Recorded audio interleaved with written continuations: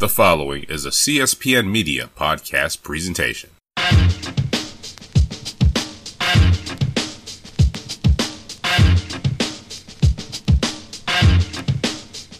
Hello, and welcome to Know the Score. I'm your host, Don Delarente, and I'm joined by the Libra icon, Dwayne. What's going on, man? Happy New Year to all. Not much going on. Just glad to be back doing this again. Yes. It's been a little bit of a hiatus for the holidays, but we're back. Get everybody caught up on the happenings in the sports world. Know the Score can be found on Twitter at KTSPod. You can also find us on our website at www.cspn.us. You can also listen to us on iTunes, SoundCloud, Stitcher Radio, and Google Play. So, Dwayne, of course, New Year's Day brings college football. And this year, it brought the college football playoffs. Right. As we had the Georgia Bulldogs and the Oklahoma Sooners face off against each other out in Pasadena, California, and the granddaddy of them all at the Rose Bowl. And we got an all-time classic, probably the best Rose Bowl since Vince Young led Texas to the upset victory over USC, the best college football team that many of us have ever seen in our lives, if you're, of the 30 plus, almost 40 plus year old range. Georgia won 54-48 in double overtime to advance to the national championship game. This was kind of like a basketball game. It was a game of runs. Oklahoma started fast, took Georgia a little bit of time to adjust. They got a late field goal to go into halftime, only down 7 at 24-17. And then they faltered on the next drive. Oklahoma came back out, went right back down the field, got another touchdown, but then Georgia kind of stabilized themselves. They tied the game, and then from there, Georgia went on their little momentum streak, and then Oklahoma found it again, and then we wound up in overtime and double overtime, and Georgia was just able to make, one more play on defense than Oklahoma surprisingly was. So, Dwayne, kind of give me your take on the game, how it played out, and I think a lot of people didn't expect it to be this much of a shootout. Yeah, I didn't expect much of a shootout either, but it was really kind of, can Oklahoma make it a shootout, because they specialize more in offense. Georgia's more defensive team, so it was surprising to see Georgia get the offense going. Nick Chubb, Sonny Michel, they both went crazy, and then the freshman quarterback for Georgia, Jake Fromm, I want to say it is, if that's his name, I believe. He was lights out too, and for him to be a freshman in one of the biggest stages of college football and perform like that was pretty amazing. The blocked field goal really was the difference, and then the very next play, Georgia sealed the deal. So it was a really, really good game. I enjoyed it. Georgia is a defense team, but they had to really rely on the offense to get the job done, and they did. Shout out to them.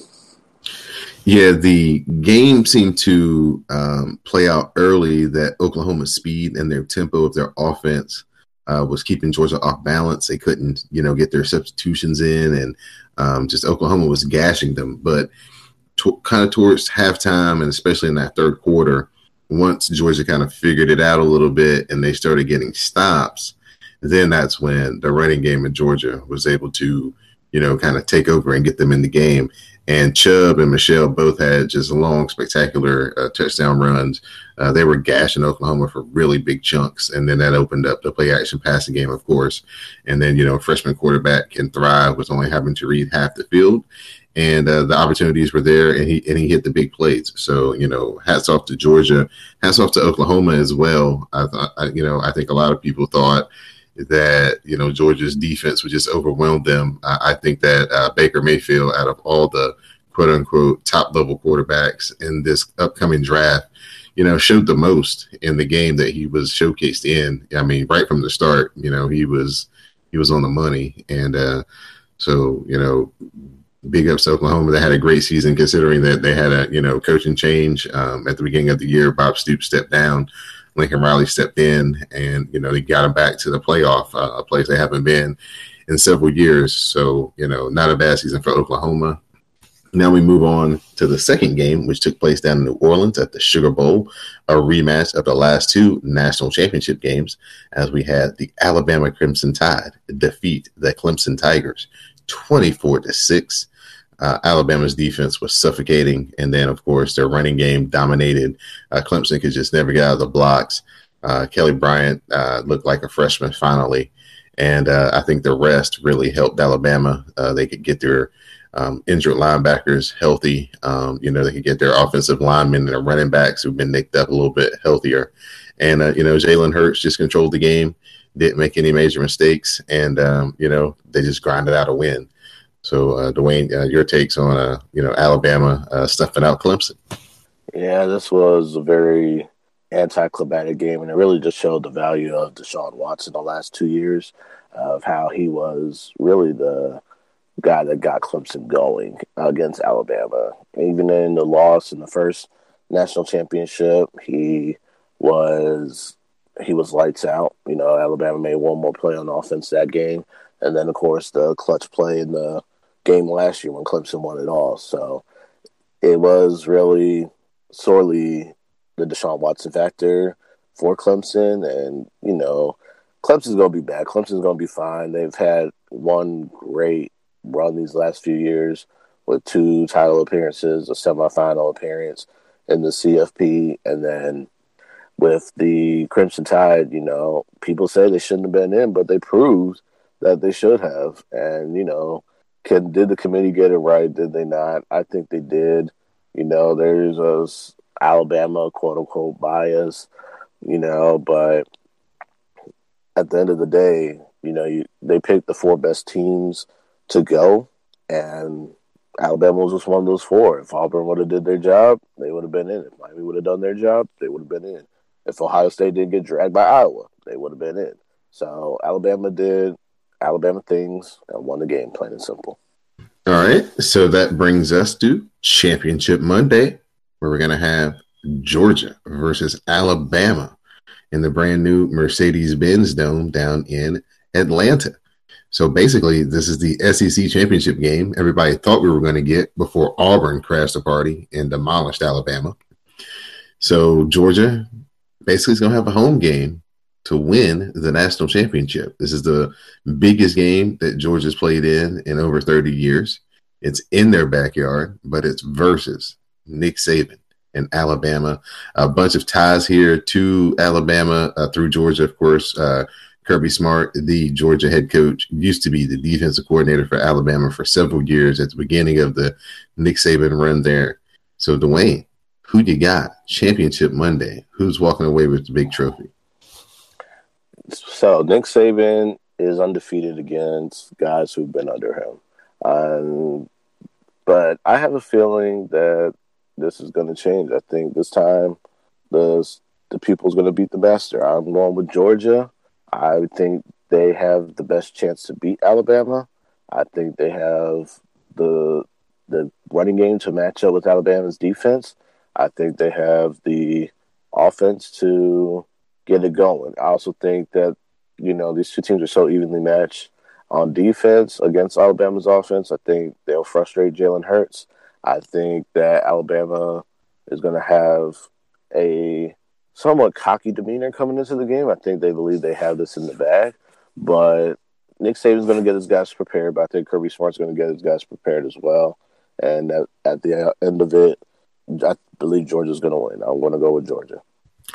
All right. I think the same thing. I think that the home crowd and, Georgia this year, just having those 2 running backs, like you said, they can match Alabama time of possession. They have a defense that can fly around just as fast as Alabama, can frustrate them. They have the cornerbacks to match up with the great receiver that Alabama has. So I think also where Georgia has an edge in this game will be in the special teams, because their punt returner is special. And if he gets a little crease, he can take one back at any time. And that could definitely turn the tide of a game, a long punt return or a punt return for a touchdown. So I'm going to give Georgia the edge in the special teams, and just, being at home and having all those fans there in such a big game, brand new stadium. Just everything seems like is pointing in Georgia's favor for them to pull this off and for just Atlanta to have one big party. So I'm going to look for Kirby Smart to upset the master, as Dwayne said, for the very first time, give Nick Saban a loss against someone who studied under him. Kind of like, how Bill Belichick has that mastery over his former assistant coaches. Kind of the same thing that Nick Saban has as well. So we'll see how it plays out. It's always fun when championships are decided, and that will happen this Monday night in Atlanta between Georgia and Alabama. I'm your host, Don Delarente. I'm joined by the Libra icon, Dwayne, and this is Know the Score. We're going to transition into the NFL playoffs, as this is Wild Card Weekend. As we record this on Saturday, we're getting prepared for 2 games to take place. But first, we had a wild end to the game on Sunday, the very last game of the afternoon, as it was the Bengals and the Ravens. The Ravens in a position, win, and they're in. The Bengals basically playing for the love of Marvin Lewis and the love of each other. And the bitter cold, Andy Dalton on 4th and 12 with just minutes to go in the fourth quarter connects with Tyler Boyd. And the Bengals upset the Ravens on the road to give Marvin Lewis a win going out. Not only does this knock the Ravens out of the playoffs, but this allows the Buffalo Bills to end the second longest playoff drought in the NFL as they qualify for the playoffs for the first time since 1999. Now, if you are old enough to remember the last time that they played in the playoffs, they got beat on the Tennessee Titans miracle play where Frank Wycheck threw the ball back and they ran it up the sideline. The image of Wade Phillips just looking dumbfounded on the sideline will forever be etched in my memory. But this is great for Buffalo. Those fans have endured a lot. Kyle Williams was, so emotional in the locker room with his kids. Just the joy of those guys in the locker room sticking around down in Miami after they won their game to see if they were qualified for the playoffs. And Andy Dalton, give him some credit. He's had a rough season, but, he finished strong. And the Bengals, to their credit, played hard, and they outplayed the Ravens for most of the game. The Ravens, woke up in the third quarter, fourth quarter, had the lead, but couldn't sustain it. And so now we have the Bills going to the playoffs. So, Dwayne, just talk about the Bills season and all the wrong moves that they made, and still somehow they're going to be still playing. They're one of the last 8 teams. Well, shout out to Carolina North, a.k.a. the Buffalo Bills. No, but on the serious tip, this is well-deserved. They did have the longest playoff drought in the NFL currently until that Sunday night when the Bengals scored that winning touchdown. 1999 was a very long time ago when Kevin Dyson broke Buffalo's hearts. And I was actually just looking at that play the other day. And so, for the Buffalo Bills, they've been through a lot. I think we were criticizing them because they benched Tyrod Taylor for no reason, and they started Nathan Peterman, who was awful, and so they went right back to Tyrod, and Tyrod got them to the playoffs. So give Tyrod Taylor a lot of credit, a lot of professionalism, because he could have took it a whole other way, sabotaged himself, sabotaged the team, and they could have been going in a completely different direction. But now with the Bills and the playoffs now, and it feels like 1999 over again, because not just the Bills are in, the Titans are in, the Jaguars are in. So it's really a great feeling. Bills fans have been amazing. They've been giving charitable donations to Andy Dalton's foundation. They've been giving donations to Tyler Boyd's charitable causes. They've also sent wings to the Bengals. And so it's really been an awesome thing to see. Yeah, definitely for those long-suffering fans. The dedication of those people who sat out there during that game against the Colts in 10 inches of snow, and to see their team win, Shady McCoy getting the game-winning touchdown, trudging through snow. Those people have been loyal, and they've seen a lot of bad football, a lot of close losses. So, like you said, tip your hat to Tyrod Taylor for his professionalism and the way that he's handled himself through his time in Baltimore. For years being the backup quarterback, never really given a fair shot to be the starter, then getting a chance here with Buffalo, being yo-yoed around, having different head coaches, offensive coordinators, but still finding a way to persevere. So, hopefully he does well and he can, move on or at least show well in this playoff run for Buffalo. So now we're going to get to the games. As on Saturday, as we record this, the Titans qualified with Marcus Mariota on 4th and 3, stiff-arming the Titans into the playoffs, go against the Kansas City Chiefs. It's going to be very, very cold in Kansas City. And, so the Titans are going to have their work cut out for them as they're predominantly a running team. And kind of the weakness of the Chiefs defense this year has been their passing defense. Marcus Peters hasn't been the shutdown corner he was a year ago. Eric Berry was lost for the season early this year. And Justin Houston hasn't been terrorizing quarterbacks like he has in the past. So, Dwayne, I know you're really close with the Titans. So give us kind of your insight on how the Titans can somehow pull this upset off. Marcus Mariota qualifying for the playoffs for the very first time. He's got a very daunting task ahead of him on the road in Kansas City. Yeah, it's a very daunting task for Mariota and the Titans in the loudest house in the NFL, Arrowhead Stadium. That will be a huge factor. Those fans in Kansas City are amazing. They're loud. They're proud. It's going to be a great environment there. So, with the Titans, what they'll need to do is run Derrick Henry. You don't have DeMarco Murray, which is a blow for this team, but run Derrick Henry, make timely plays with the passing game, use Delaney Walker, your big tight end, make the long ball, Corey Davis, Rashard Matthews, and, don't make stupid penalties. Taylor Lewan has been known to make a dumb penalty or two in a game, but he cannot make any dumb penalties in this game. They have to play smart. And even though Kansas City struggled after starting off 5-0, they went 5-6 down the stretch. Something tells me that playoff Alex Smith will be activated for this game, and he's going to have a great game. And so I kind of see Kansas City's offense coming alive, and the defense just has to be prepared for anything. They need to make sure, watch the passes underneath, get hands on the ball at the line of scrimmage, keep Kareem Hunt between the tackles, because if he does get to the outside, it's lights out. Contain Tyreek Hill on defense. I believe Adoree Jackson will probably be on him most of the game, so that's going to be a very interesting matchup. Both of those guys are quick.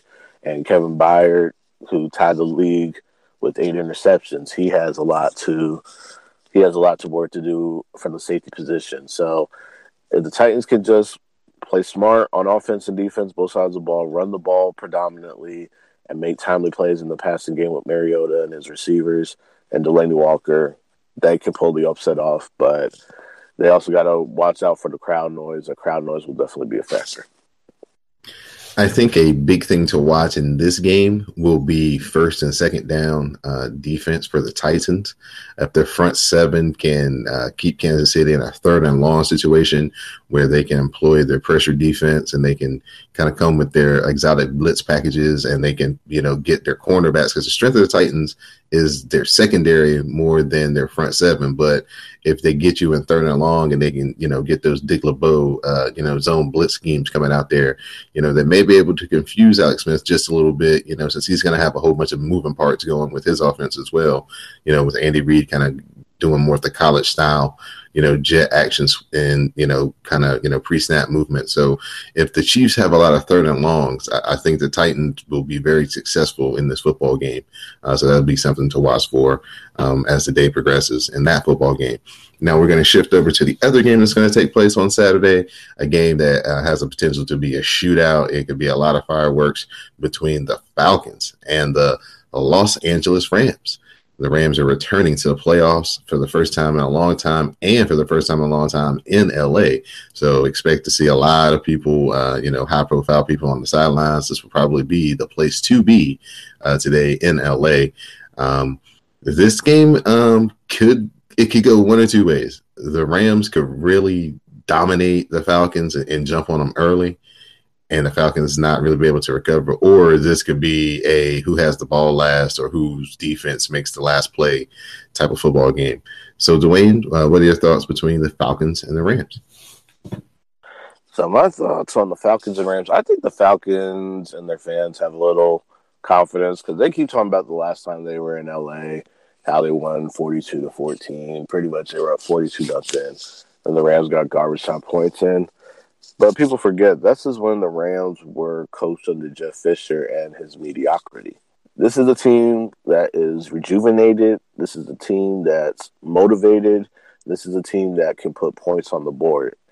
And with that being said, this has, like you said, Don, this has the potential to be a shootout. And if the Rams get going early, Todd Gurley gets an 80-yard run or 80-yard pass, watch out. This team, it's like lightning in a bottle. They will catch it, and they will go with it. And I think the Falcons have a lot of work cut out for them. I also think that they can match up with the Rams offensively as well. So many weapons on that side of the ball. Matt Ryan, Julio Jones, Freeman and Coleman in the backfield. And the Falcons have the chance to upend the Rams and go to Philadelphia because they have been here before. And so that experience factor gives me the slight edge to the Falcons. I'm going to watch how Jared Goff takes in this playoff atmosphere, because this is a young team at the end of the day, still a young team. A lot of players haven't been here before, and you're going against the NFC champions. So my edge in this one goes to the Falcons because of that championship appearance and their mission to get back to the Super Bowl. But you got to really be careful for the Rams. Like I said, they catch lightning in a bottle. It's a wrap, and they could go to Minnesota on that note. So just a lot of things to watch out for in this game, and we'll see what happens. As a person who has a very vested interest in what Sean McVay does as a head coach, this will be a very interesting game for me because Sean McVay's offense as the Redskins offensive coordinator always had trouble with teams who had very good edge pass rushers and who could play the cover 3 defense with very, good cornerbacks, long cornerbacks, and a rangy safety who can get to, both sides of the field. So that's exactly the style of defense Atlanta plays. They may be a little bit more aggressive with it than Seattle is as far as they play a little bit more press with their cornerbacks. So it'll be very interesting to see today if maybe it wasn't the scheme of the Redskins, but the talent of the Redskins that was holding the Sean McVay offense back against the stronger defenses that they would come up against while he was the offensive coordinator. So that'll be what I'm looking for today. Can the Rams, do what they do normally? I mean, they're a 30-point a game offense. They're at home, like you said, first playoff game for Jared Goff as well. So, he's going to be nervous. Todd Gurley, his first chance to be in the playoffs, rookie head coach. So, all this is new. So, the Falcons have been here before. So, maybe that experience will overcome all the excitement and jubilation for the Rams. We'll move over to the Sunday games where we have the aforementioned Buffalo Bills traveling down to Jacksonville to take on the upstart Jacksonville Jaguars as they're back in the playoffs after a long drought as well. We've got 2 great defenses and, some, offenses who, leave a lot to be desired. So this could come down to a game of the field goal kickers down in Jacksonville. So, Dwayne, who has the edge, Jacksonville at home or the Bills riding the high of being in the playoffs for the first time in 17 seasons? So this is a tough one because these teams are eerily similar. They have a great running back. Shady McCoy is questionable. That ankle was pretty gruesome. So, but they say he may be back for the playoff game. I don't know yet. But so you want to put the match between Fournette and McCoy. You got Taylor and Blake Bortles. Both teams don't really – they have receivers. Allen Hurns is back for Jacksonville and Kelvin Benjamin for the Bills, who hasn't really been too much of a factor since he's arrived. And it will come down to the defense, and I agree. I think there is a lot of ties here. Doug Marrone was the coach of the Bills before he went to Jacksonville and then eventually became the coach of the Jaguars. And I think he knows a lot of those guys that are still there. I think that's going to be an intangible as well. I'm going to go with Duval till we die. That's the hashtag. That's the rallying cry for the postseason for the Jaguars. So I'm going to say the Jaguars have the advantage. Saxonville will be in full force. First playoff appearance since 2007 for them. And I think we're going to see something special. I'm going with the Jaguars winning and taking it to Pittsburgh for a rematch with the Steelers. All right. Yeah, I'd like to see Jacksonville as well. Give a shout out to my cousin Dougie, who's been a Jacksonville Jaguar season ticket holder for at least a decade, I know, and finally got a payoff. He's been telling me for 5 seasons in a row that this was the year, and finally this was the year. So congratulations to the Jaguars and their fans earning a home playoff game this year. And then we're going to move to our final wild card game of the weekend. Probably the game that most people are looking forward to. Probably people think going to be the most tightly contested game. The Panthers are traveling down to New Orleans to face their old foe, the New Orleans Saints. Again, this game took place not too long ago, so we get a really good feel for these teams. 3 times these teams will have faced each other this season. This is basically the rubber match. The Saints have swept the Panthers. Got them in week 2, got them again, and I think it was like week 13 or week 14. So, I know the Saints should be feeling pretty good. But you just never know with the Panthers. They're so Jekyll and Hyde. They came down to Atlanta last weekend in a game that they really needed to win to kind of stabilize their playoff positioning, and Cam Newton was not good. He was inaccurate. The running game couldn't get going. They just looked meh. And, the Saints handled their business. They put up a lot of points and did what they needed to do to, handle their business until, something strange happened. Jameis Winston connected on a deep ball, and they got beat at the last second. So, and it kind of changed the order of the playoffs. So that, Saints went from not having to play the Panthers again to now having to play the Panthers again in this wild card weekend. So, Dwayne, I know you're very familiar with this rivalry. Your personal loyalties are, definitely going to be showing in this game. So what do you think? Is good Cam Newton going to show up in the Superdome today or on Sunday, excuse me? Heavy sigh. So there's always been an adage in sports. It's tough to beat a team 3 times, but shout out to Russell Baxter, Bax Football Guru. I kind of looked at his timeline and this was one of the things that was said. Out of the last 20 times, the 2 division foes have played for a 3rd time. The team that's won twice has won 13-20, which is 65% of the time. So, with that being said, I love Carolina. I love the Panthers. This team has been very, very up and down, but they've showed up all season long. So, 11-5, they had a chance to have a home playoff game and possibly have the Saints come to Charlotte instead of them going to New Orleans. And that's where the Superdome comes into play. That's where the Saints fans come into play. They are loud. They are proud. They are very, very hyped. And this is something that has always been a motive. It's something about that crowd that just gets the Saints mojo going. If the Panthers can get the offense going, if they can get the run game going, if they can contain Alvin Kamara, I think Kamara is going to be the X factor for the Saints, and I think Christian McCaffrey is going to be the X factor for the Panthers. If you contain those X factors, if either team contains those X factors, they'll get the win.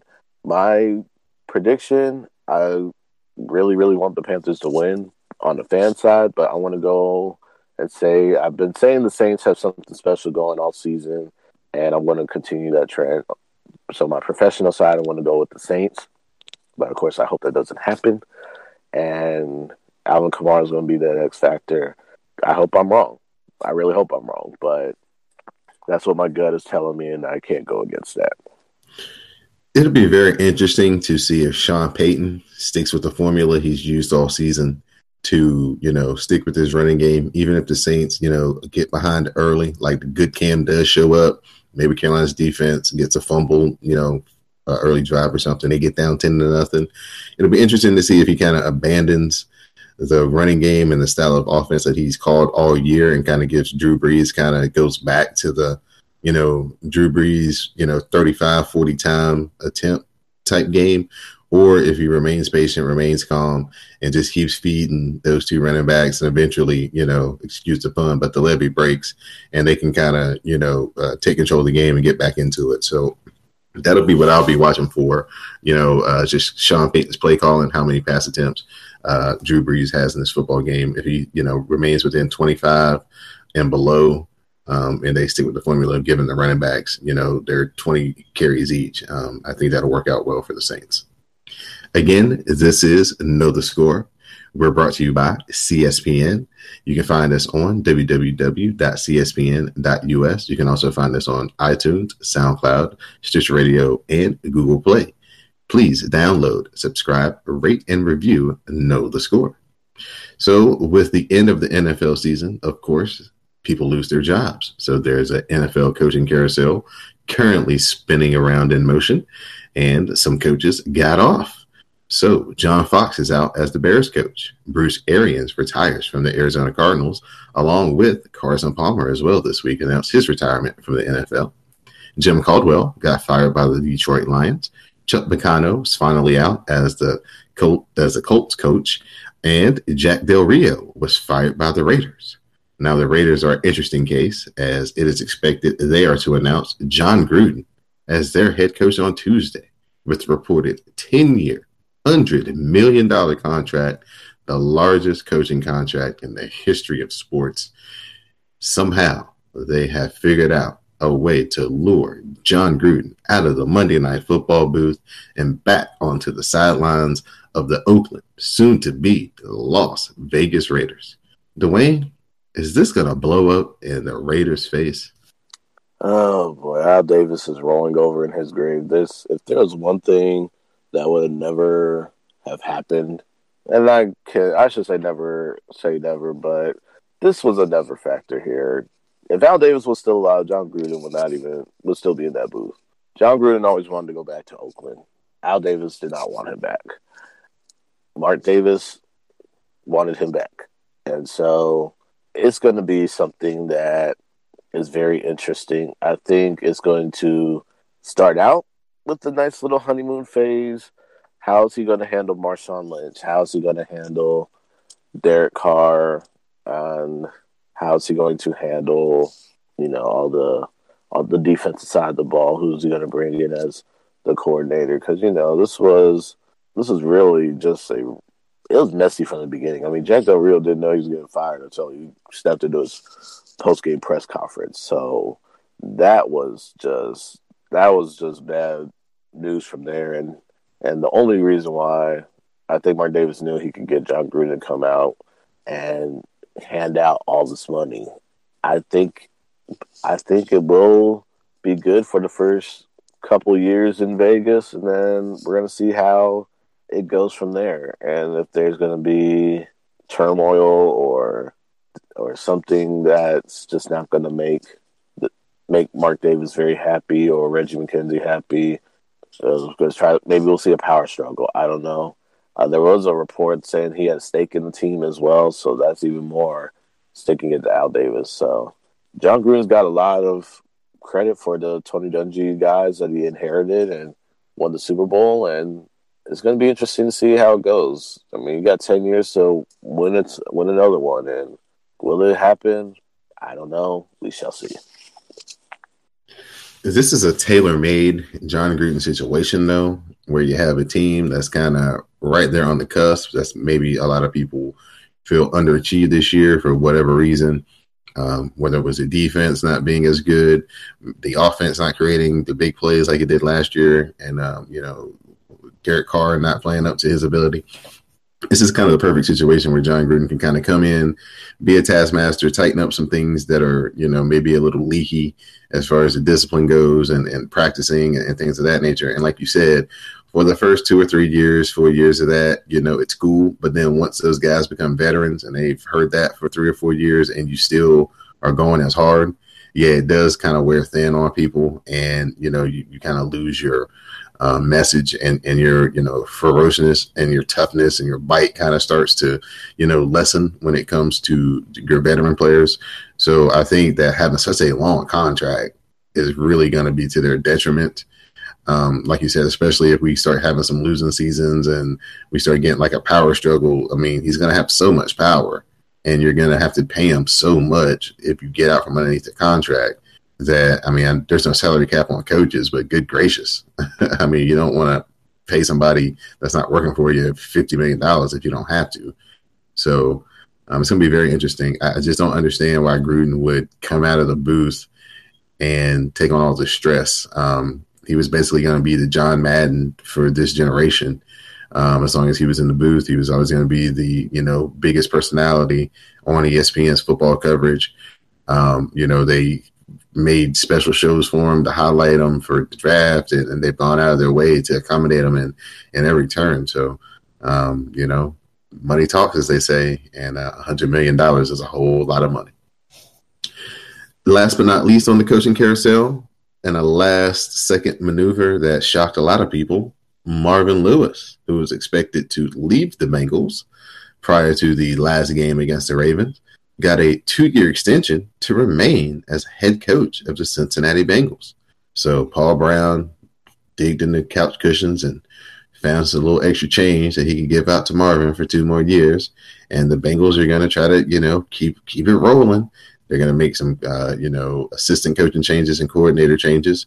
But Marvin Lewis is back, and, they're going to try to retool and come out and try it again. So what do you think about Marvin Lewis? Another 2-year extension with the Cincinnati Bengals. If I'm a Bengals fan, I would be furious. You had Marvin Lewis out the door. You wanted Andy Dalton to go out with him. And then at the 11th hour, they're both going to be stuck with you for 2 more years. Mike Brown did not want to pay a new coach the market value, so he decided to dig up his coins and just give Marvin Lewis just a little bit more money just to stay. I don't think Marvin ever wanted to leave, but the writing was on the wall at the time, and it's still on the wall. Even though they won their last game, and it was supposed to be the last hurrah for Marvin Gaye, come on, man. They had the golden chance, but we remember at the end of the day who the Bengals owner is. Mike Brown, who wants to be Jerry Jones but doesn't have the resources and will be cheap. And it's just, I don't know what's going to happen from here. It's as bad as Marvin Lewis' disciple Hugh Jackson still being the Browns head coach after going 1-31 in the last 2 years. So Ohio football is disastrous right now, and I feel bad for Bengals fans. They really thought it was an end of an era, truly, and here we go. They got 2 more years of the same thing. Now, give Marvin credit. I give him credit for changing the culture, making the Bengals more of a winner than they have been prior to his arrival. But they need to win more games. They need to have deeper runs in the playoffs if they're going to be successful these next 2 years. Yeah, agreed. Marvin Lewis, one of the best defensive coordinators to ever be a defensive coordinator, definitely deserved to be a head coach. Probably should have been the head coach of the Redskins, but this team went a different way at that time. And, he's gotten to the Bengals, and like you said, he's definitely, got them to, respectability from where they were. He's had some bad luck when it comes to the playoffs. Carson Palmer getting his knee blown out is, first and foremost on the, list of things that have, happened to him in playoff games that have led to his 0-7 record. But, for the most part, he's gotten the Bengals in the conversation. And, if you were around in the late 80s and early 90s and earlier 2000s, that's definitely more than enough to reward him with 2 more years. So, congratulations to Marvin, and hopefully they can get over the hump. One playoff win would definitely change the whole narrative for Marvin Lewis and his coaching tenure in Cincinnati. Know the Score is brought to you this week by Amazon.com. Please visit our website at www.cspn.us. Scroll down the page where it says support the podcast and click on the hyperlink to Amazon.com. Do your shopping as you normally would. Buy a winter jacket, hat, gloves, scarves, because it's cold everywhere in the country. And a little bit of that purchase will come back here to Know the Score to help keep the podcast free each and every week. Again, that's cspn.us and then Amazon.com. Do your shopping as you normally would. Help keep each and every podcast here on the CSPN free each and every week. We thank you for your support. So now our final topic of the week will be a little NBA basketball. Major topics of the week, we had Isaiah Thomas 2.0 made his debut with the Cavaliers this week. We had James Harden hurt his hamstring against the Lakers, and it looks like he's going to be out for at least 2 weeks. And Steph Curry made his return after missing 3 weeks. He made 10 threes in his first game, and then he hit a game-winning 3 against Dallas. So, Dwayne, you wanted to speak on any of those 3, top NBA headlines or something that stood out to you in the NBA this past week? Well, Steph Curry doing Steph Curry things. He's clearly healthy again, and the shot was just falling. So it was really more of a rest factor, no rust at all. The Warriors doing Warriors things, getting back in the fold. So my interesting thing is to see how the Rockets are going to perform with Harden out. I want to say Chris Paul he may be back, he may not be back just yet. So how the Rockets going to sustain their success that they've had right now. And Isaiah Thomas, 17 points in 19 minutes, showing he's still a dynamic scorer that, everybody thought he would struggle coming back from injury, but he's clearly shown that he is healthy, he is doing well. And my other tidbit to add, the Celtics, they won 5 in a row, and they're already at 42 games right now, so they've played half their schedule in just a few months. So there's going to be a lot of breaks for them coming up. The Lakers, they've dropped 9 in a row, losing to the Hornets. Lonzo Ball did return. He had 11, 4, and 5. So I wonder if what's going to happen with Luke Walton, because is he going to still be navigating the project or will he falter? I think one of the things that Luke Walton is really missing the boat on is he's not starting Kuzma. He had to start him at a necessity because of injury right before Lonzo Ball got hurt, and they were playing their best ball of the season.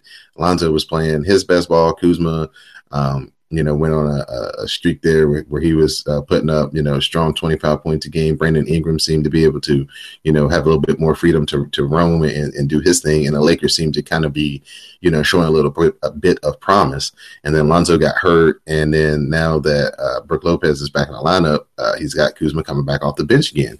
And they seem to be kind of struggling to score, unlike they were earlier. In that little stretch where they played the Warriors, the Rockets really tough, in back-to-back games. And people were like, hey, the Lakers really have something here. But it seems like they've kind of regressed since Alonzo Ball's been hurt. As far as Steph Curry goes, he was battling a hand-wrist injury for a lot of the season, and he was trying to just play through it. So I think the ankle roll and being out for the 3 weeks was kind of a blessing in disguise, where it, took him away from, his normal shooting routine, allowed his hand and wrist to, heal up. And as Dwayne said, he just came back, firing darts. He put up great numbers against Dallas, I think that game winner was against the Grizzlies, and against Dallas was the game winner. The 10 threes was against the Grizzlies. And then he had another great performance against the Rockets. So, Steph Curry is definitely back and in charge. One last thing we'll talk about in NBA was the Jackie McMullen of ESPN article, kind of detailing a little bit more of what was going on within the Cavs organization, specifically dealing with Kyrie Irving and kind of the way that he dealt with his coaches and teammates and his relationship, his final year in Cleveland, and kind of how it pertained to just his makeup and the way that he thought and just some interesting interactions he had with his coach, Tyronn Lue. They had a little snippet that stood out to me where they were talking about pushing the ball up the court, and Kyrie was kind of, confused about why they would want to push the ball up the court. And he said, the reason was to help Richard Jefferson and J.R. Smith get easier shots. And Kyrie's first response to pushing the ball was, why would you want to push it? I can get my shot off anytime. And Tyronn Lue was like, no, so we can get, RJ and JR easier shots. And Kyrie's response was, oh, that's number 23's job. So, kind of the mentality that Kyrie has of, he's definitely not a point guard in the traditional sense of get my teammates involved, help them get easy shots, and then I kind of pick up the scraps where I can fit in. So, Dwayne, kind of your thoughts on that article, the reporting that Jackie MacMullan did, and some things that stood out to you from the article that she wrote. Well, the article that Jackie wrote, Jackie MacMullan is a great journalist. I love her work. And so this was a very good, insightful article into the mind of Kyrie Irving. And what Kyrie Irving was pretty much seeking was another challenge. I think he took on the challenge. He wanted to do things his way. And when he doesn't get challenged, he gets bored. And I think towards the end of the line, he was getting bored with being LeBron's quote-unquote sidekick. He wasn't being the primary option at all. It was just one of those things where it ran its course. I do believe he wanted to stay in Cleveland. I think a lot of people in Cleveland feel like his dad wanted him out of that organization, and Kyrie wasn't going to wait on nobody. He wasn't going to wait on LeBron to quote unquote hand him the keys to the franchise. I think LeBron expected Kyrie to kind of like fall in line, but Kyrie's not that kind of person, and that's what stood out to me in that article, and that's why he wanted. It wasn't the fact that he wanted out. He was traded. He was traded. The trade demand came after he realized the Cavs were trying to get Eric Bledsoe, who's under LeBron. So that's where the mindset of, hey, LeBron does not want me here. LeBron's kind of running the show. And so if I'm not wanted here, why should I stay here? And so and that got misconstrued as he wants out. But he was traded. He did not walk away from the team. He was traded to another team.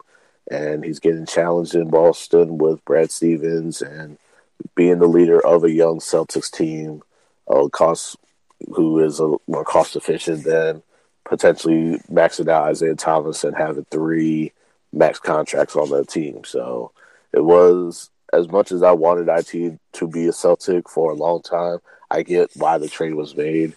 And Kyrie's he's still got 2 years under his current deal, and no need to negotiate at the moment, and we'll see how that will play out when the time comes. But at the end of the day, it's a great article to read, and I got more insight on the mind of Kyrie Irving. He just needs to be stimulated, and when he's stimulated and engaged, he really does do special things.